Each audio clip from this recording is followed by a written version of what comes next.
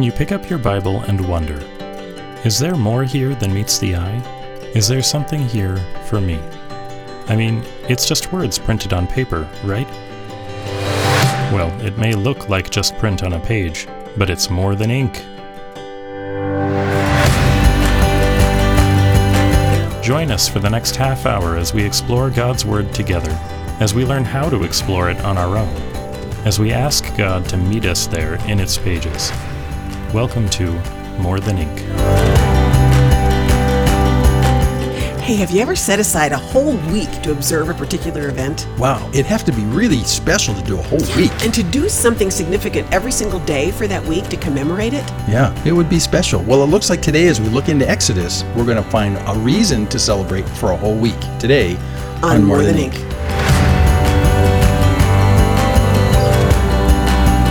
Well, good morning. We are at our dining room table. We hope you are too. And I'm Jim. And I'm Dorothy. And we are marching our way through Exodus. And boy, we've come a long way so far. I mean, we started with leaving Egypt, but we're still at Mount Sinai, right? Well, we are. Yeah. We're still receiving the instructions about how to build the tabernacle. The actual execution of the instructions is still to come. Yeah, exactly. So, how to build a tabernacle, basically how to build a portable tent for God as they wander in the desert in their tents, but not just the tent itself, but what goes on in the tent. We've looked at not only the furniture and stuff inside, but now we're pretty much focusing on the guys who are going to be doing stuff in the tabernacle, and principally the high priest. The priests, yeah. So last time we were together, we looked at the consecration of Aaron, the first high priest, and what they did, and lots of interesting imagery right there. And again, remember, this isn't arbitrary. All this imagery is meant to teach you something. So you should be asking yourself all the way through this,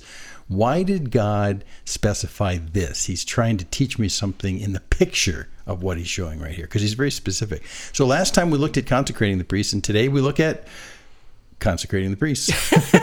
Well, it just continues the consecration. But it does actually look forward to Aaron's replacements as well. So, and we gain a new understanding about the duration of the consecration. So if you're following with us, we're reading out of the ESV Bible. We're in chapter 29 of Exodus, and we're picking up at verse 29. You want to just dive in? Well, I do, but let me just say one other thing first. Is since we're talking about Aaron as the high priest, remember, he was not a young man. He was Moses' older brother. Yeah. And Moses was in his 80s at Sinai. So, there needs to already be a plan in place for Aaron's replacement. So that figures in today's. So when we're talking about the consecration of the first high priest, Aaron, which we just talked about, well, we got to talk about the future ones as well. Already in view are the ones who will follow, who will be of his line. Aaron and his sons. Yes. Right. Okay. So with that, here we go. You want me to read? Go ahead. Yeah. Verse 29. Okay. And the holy garments of Aaron shall be for his sons after him,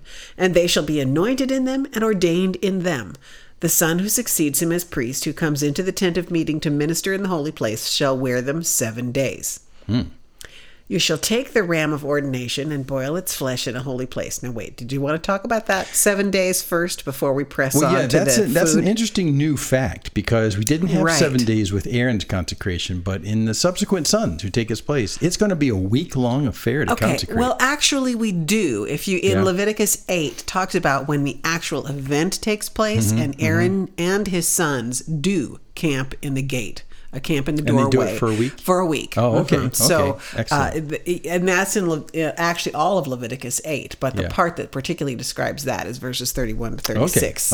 And it's Moses who does the ordaining. If you remember a couple weeks ago, that's right. There was that question. We don't know yet who actually performs the ceremony, but in Leviticus 8, it's very clear that it's Moses who's doing it, because Moses has received the instruction from God and Moses is the type, the intermediary before the establishment of the priesthood in the temple. So this isn't just a day-long consecration. This is a whole week that these guys spend, in the courtyard and inside the tabernacle. Well, okay, so if they're they're eating a bull. So they'll have food while they're there. Well, it's going to take them a while. They're going to have enough food for a week. So, Okay, well, let's push on from there. right. So 31. Okay, verse 31. So you shall take the ram of ordination. Oh, sorry, they're eating ram. Yeah. And boil its flesh in a holy place. And Aaron and his sons shall eat the flesh of the ram and the bread that is in the basket in the entrance of the tent of meeting. They shall eat those things by which atonement was made at their ordination and consecration. But an outsider shall not eat of them, because they're holy. And if any of the flesh for the ordination or of the bread remain until the morning, then you shall burn the remainder with fire. It shall not be eaten, because it's holy. Holy again means set apart for a certain purpose. Right. In this case, is to feed the high priest. Okay, so as we're reading this, I want you all to listen for the repetitions that happen, because holy, holy, most holy, holy, holy, Yeah. holy. It comes up again and again and again. Consecration comes up again and again and again. And so when something is repeated, that's a big waving flag. We need to kind of slow down and pay attention to what we're being told there. So we've just learned that the garments are holy, and the flesh of the animal that was sacrificed is holy, and it needs to be eaten in a holy place. Yes. Not just eaten, but cooked, prepared Yes. in a holy place. Yeah.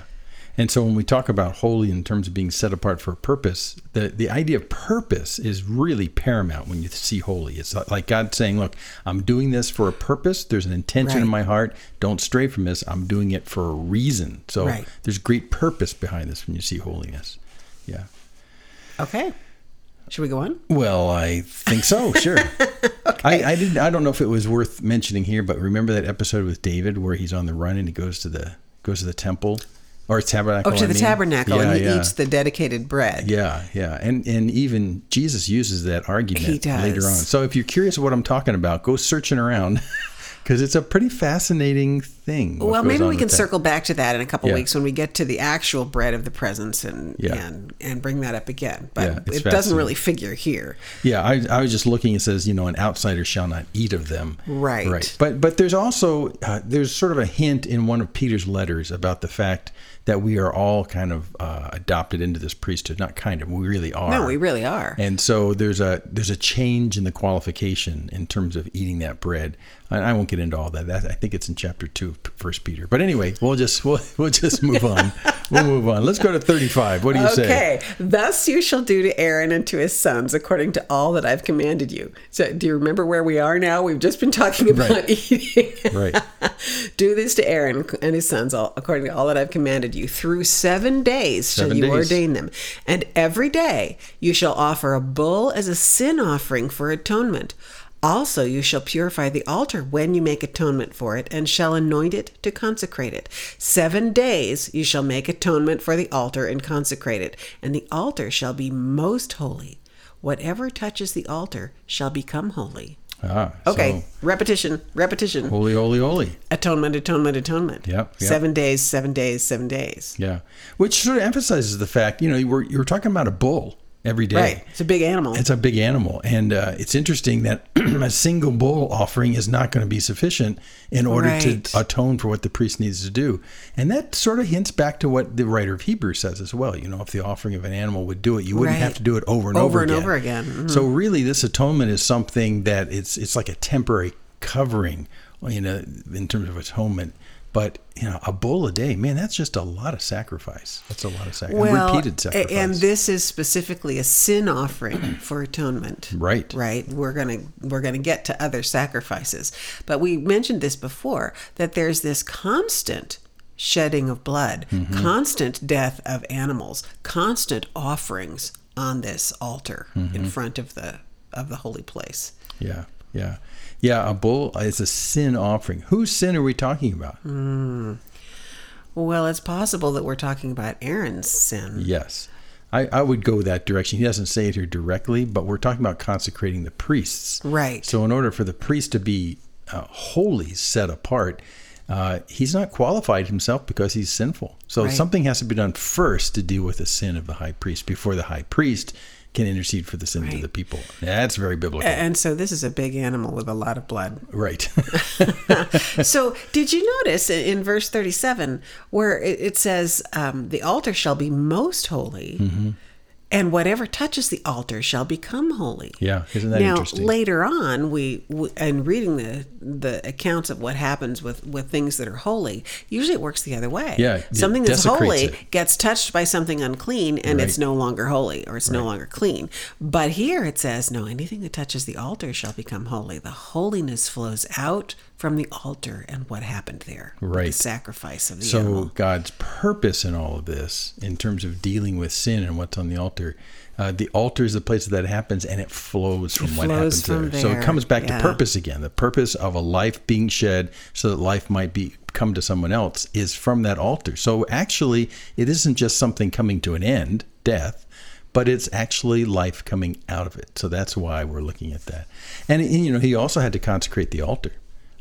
And I would presume they use the blood and they actually touch it like we looked at before. We looked at that a couple chapters ago. Yeah, so it makes the entirety of not only the high priest who's being consecrated, but the altar where sacrificing, everything is cleansed by this blood. And the writer of Hebrews says, you could even say nothing is cleansed without the shedding of blood, right? There must be a life given. Exactly. So, I think we mentioned before about Hebrews. I mean, the parallels are so tight because the writer of Hebrews interprets for us what we're reading right here from a new covenant perspective. Yeah. Anyway, okay. Should we move on? Yeah. Yeah. So that was actually what pertains to the 7 days, the week consecration thing, which will go on every time they get a new high priest. You'll do a week of this. Well, let's go to 38. I'll read for us. Okay. I like to read. So now, verse 38. Now this is what you shall offer on the altar. 2 lambs, a year old, day by day, regularly. Okay, so 2 lambs every day. 2 lambs every day. 1 lamb you shall offer in the morning, and the other lamb you shall offer at twilight. And with the first lamb, a 10th measure of fine flour mingled with 1/4 of a hin of beaten oil, and 1/4 of a hin of wine for a drink offering. And the other lamb you shall offer at twilight, and shall offer with it a grain offering and its drink offering, as in the morning, for a pleasant aroma, a food offering to the Lord. And it shall be a regular burnt offering throughout your generations at the entrance of the tent of meeting before the Lord, where I will meet with you to speak with you there. Let's just stop there. Stop. Yeah, please. Yeah. So now we've gone on to what it's like a continual consecration, a continual action that's going to be in the tabernacle and eventually in the temple itself. Not the 7 days of consecration, but now as we go on, 2 lambs, 1 in the morning and 1 in the evening. Every day, perpetually, Every day. at the beginning of every day and at the end of every day. Yeah. And it's not just the lambs, it's a full meal. It's a full meal. Yeah, exactly. So this is something that goes on. If you wonder about what happened in the temple in Israel and the tabernacle, you can at least say, well, every day there was a lamb in the morning and 1 in twilight that was offered. Yeah. And this is like a continual consecration that goes on. Yeah, and these are the official prescribed offerings that the priests offer morning and night. Yeah. But in between time, the people were continually bringing their own thank offerings and peace offerings. And that's what makes this different. This isn't someone saying, I'm bringing an offering for my sin. This is the priest doing this regardless of people coming. Yeah, for the nation. Yeah, and maybe in a sense to consecrate the actual place, the altar itself. Hard to say, but this is what goes on all the time. Well, they had already consecrated the altar in a different ceremony. Right. This is the continual morning and evening reminder of shed blood in order to secure for you access to the meeting place with God. Yep. He says, and I will meet with you there and speak with you there. Yeah. It shall be a regular burnt offering throughout your generations. A pleasing aroma. It smells good to God. Right. Which barbecue does to us. Well, it does. But, that opens the door that we're going to get into next week when we talk about the incense. Yes, that there were fragrances that took place in this holy place that you didn't smell anywhere else quite this way. Yeah. So as we're painting this picture, as we read Exodus, you got to not only turn on the imagination of your mind, you got to turn on the imagination of your nose. Your senses. Yeah, because that was actually part of the entire thing. There was a lot of beauty in the linens you saw. There was a lot of activity going on. But there's this smell. So there's just a very sensual appeal to the entire tabernacle, to the sounds, the sights, the smells, the the crackling of a fire, that there just was auditory stuff going on. There's the whole experience was for the senses. It was meant to be absorbed by the people who watched it. Yeah. Right. So at this point, we're transitioning into an interesting end of this chapter where God does a lot of I wills. So we talked about holy is set apart for a purpose. He's going to talk about that purpose right now. Why all this stuff we've just been talking about? Because remember, we're doing this at the entrance of the tent of meeting before the Lord, he says in 42, where I will meet with you to speak to you there. So recall when we laid out the organization of the temple, the tabernacle and the tabernacle courts, you'd come into the court and you would see the altar there. You'd have to pass by that. So like the first barrier in a sense is dealing with your sin. That's what you see. And then as you go into the tabernacle, then you go into more special places, and then you get to the core of it where God is. So don't be lost in that, because the purpose of these sacrifices is to allow you to proceed further into the presence of God. And sure enough, that's what he says right here. You want to read it 43, and he'll say it straight up. I do. I want to actually back up because it's part of the sentence of 42. It shall be a regular burnt offering throughout your generations at the entrance of the tent of meeting before the Lord, where I will meet with you to speak with you there. Yeah. There I will meet with the people of Israel, and it shall be sanctified by my glory. I will consecrate the tent of meeting and the altar. Aaron also and his sons I will consecrate to serve me as priests. I will dwell among the people of Israel and will be their God, and they shall know that I am the Lord their God who brought them out of the land of Egypt, that I might dwell among them. I am the Lord their God. Wow, there's an interesting structure here. Now we repetition. See purpose behind what's going on. Yeah, what are the repeated things? I circled all the I wills. 1, 2, 3, 4, 5, 6. I counted 6 I will meet twice. I will consecrate twice. Yeah. I will be once. Yeah. So again and again and again, it's God is doing, God is doing, God is doing. So again, we underscored to start with the tabernacle was so that God could live in their midst. God would live in their midst and visibly live in their midst in this tabernacle, his tent in the midst of the tents of the nation of Israel, because he says, I want to be with you in your midst. And so here we are, here's the tabernacle, and it allows him not only to be with them, but for them to meet with him. Isn't that amazing? And yet in this sentence or two, God is the one who's doing all the acting. I will. The only thing that they do is know that I'm the Lord. Yep. And it's interesting too that the high priests, we've talked about this before, the high priests in a sense don't belong to Israel, they belong to God. Right. They serve me. In fact, he said at the beginning of this chapter that very thing, that they may serve me as priests. And so that's God's intention. The priests serve God in order that God can meet with the people. That's the whole point. And when you extend that a little bit more, going past the altar where the sacrifices are, God does indeed want to meet with us, but what gets in our way is the sin. And isn't it, I love this here, that even though we're in this portion of the book where God is saying to Moses, now you do all of this and you will consecrate them. But here in this kind of summation statement, he's saying, it's really me. He's doing it. I am consecrating them. You are performing the ceremony, but I am the one that's making them holy. Yeah, right. So God's not that interested in having a good worker in terms of the high priest. The ceremony. Right. He's interested in establishing a much deeper relationship with him. And that's what this is all about. That's what the tabernacle was all about. That's why the high priest exists. That's why all the sacrifices exist. Everything exists here. The purpose for being set apart, the purpose is to meet with God and to be with God. And God will make it happen. Not just to have a meeting, right, but I will dwell among the people of Israel, right? Which is what he had always wanted to do. Yep. I will meet with you there. I'll meet with the people of Israel. Yeah.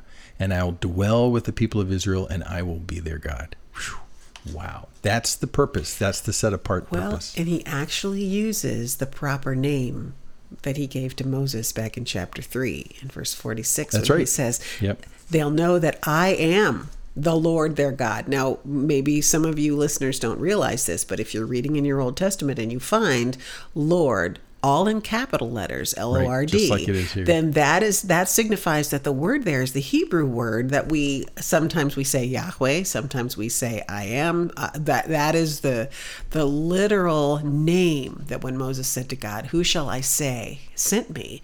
And he says to him, "I am that I am." That's this name. Right. So they'll know, because I make them holy, that I am dwelling among them, the God who is. I am. He's existence is what he's saying by that name. Right.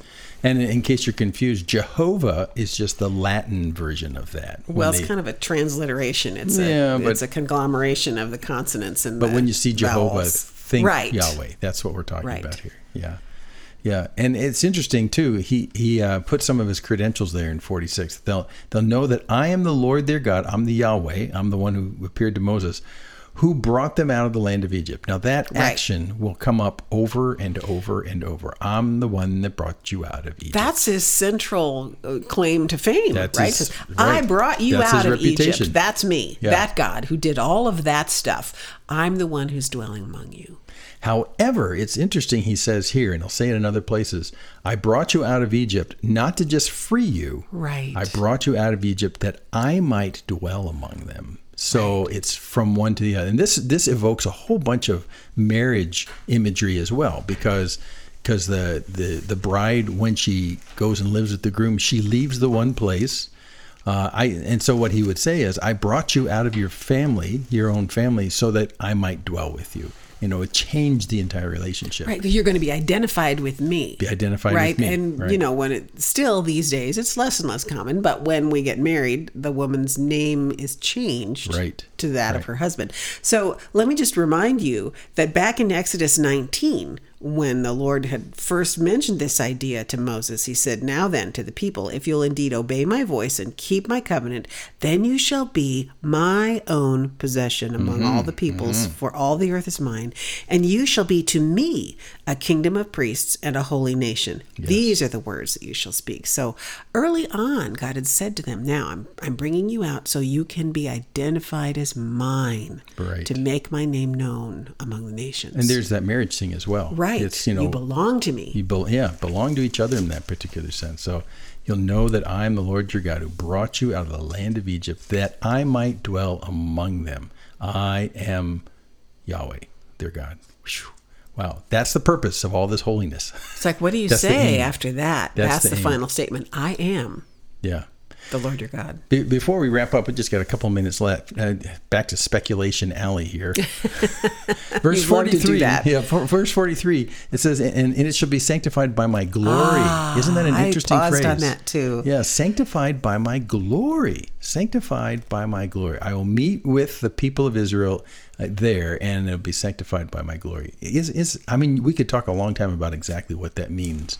But it's interesting that the glory is just like the outward manifestation of who God is in that sense. So what he's saying is that this place is consecrated, it's set apart because of my presence and not because of anything else, my glory, who I am. And here's a little spoiler. We're going to get to this when we get to the end of Exodus, when they actually had built it and went through all the consecration services, and God's glory came down and filled it. Yes. They couldn't even stand because of the weight of the presence of God in terms of the smoke and the fire that they had seen at a distance. But now it was present in their midst. Touched ground in the camp in this holy place.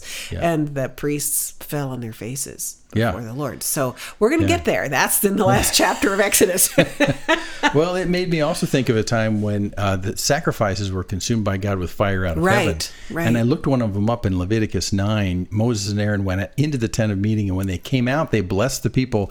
And the glory of the Lord appeared to all the people, and fire came out from before the Lord and consumed the burnt offering and the pieces of fat on the altar. And when all the people saw it, they shouted and fell on their faces. Right. Wow. So, and it happened again with Elijah when Elijah has his face off with the prophets of Baal. The fire comes down. So what goes on here can glorify God, and his presence is what consecrates this place. That's what consecrates it, so that God can be with his people. And there will be this unmistakable revelation of who God is. Yep. associated with this place in their midst. Yeah. And there already is, because associated with this tent's going to be his Shekinah glory.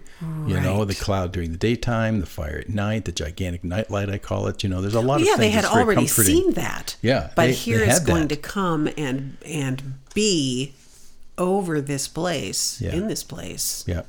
Yep. So boy, it would have been really great to be a tenter with them at the time and see all this go down. It would have really been amazing. And yet Jesus said, something greater than the tabernacle is Something here. greater than the tabernacle. Hello. He came to show us the glory of God Yeah. in human flesh. Yeah, exactly. So, let's not get all excited about the visible smoke and fire, because when that God took on flesh to dwell among us, it was to reveal his glory. And for the same purpose he just talked about here, so he can be with them and meet with them. Right. And that's exactly what Jesus' role Right. was not only to be a sacrifice and the high priest for us, but also to meet with us and let us know who God is face to face. That was Jesus' role. Well, next week we turn into chapter 30, and we pick up an item of furniture, let's say, that's inside the Yeah. tabernacle that wasn't covered 5 chapters back. We looked at all those other stuff back in chapter 25, and at the time we remarked and said, he left something off the list. Well, it comes back on now. But it comes back on for an interesting reason why it's waited till now. So we're going to take a look at that. You can read ahead if you want. We're going to be going to chapter 30. And what got left out of the list 5 chapters back? Well, you'll find out when we come back next time. So I'm hoping that you're gaining some understanding based on the graphical teaching that God's giving us with the high priest and with the items that are there. And that will continue again next week. So I'm Jim. And I'm Dorothy. And we're glad you're with us. Please read ahead. And if you read with us as you're listening to this, use the ESV so you don't have to trip over trying to translate it on the fly. But we're looking at God's glory as he consecrates this place called the tabernacle. And we'll see you next week on More Than Ink.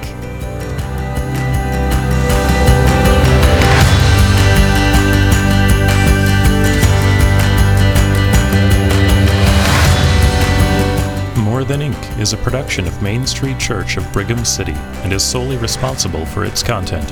To contact us with your questions or comments, just go to our website, morethanink.org.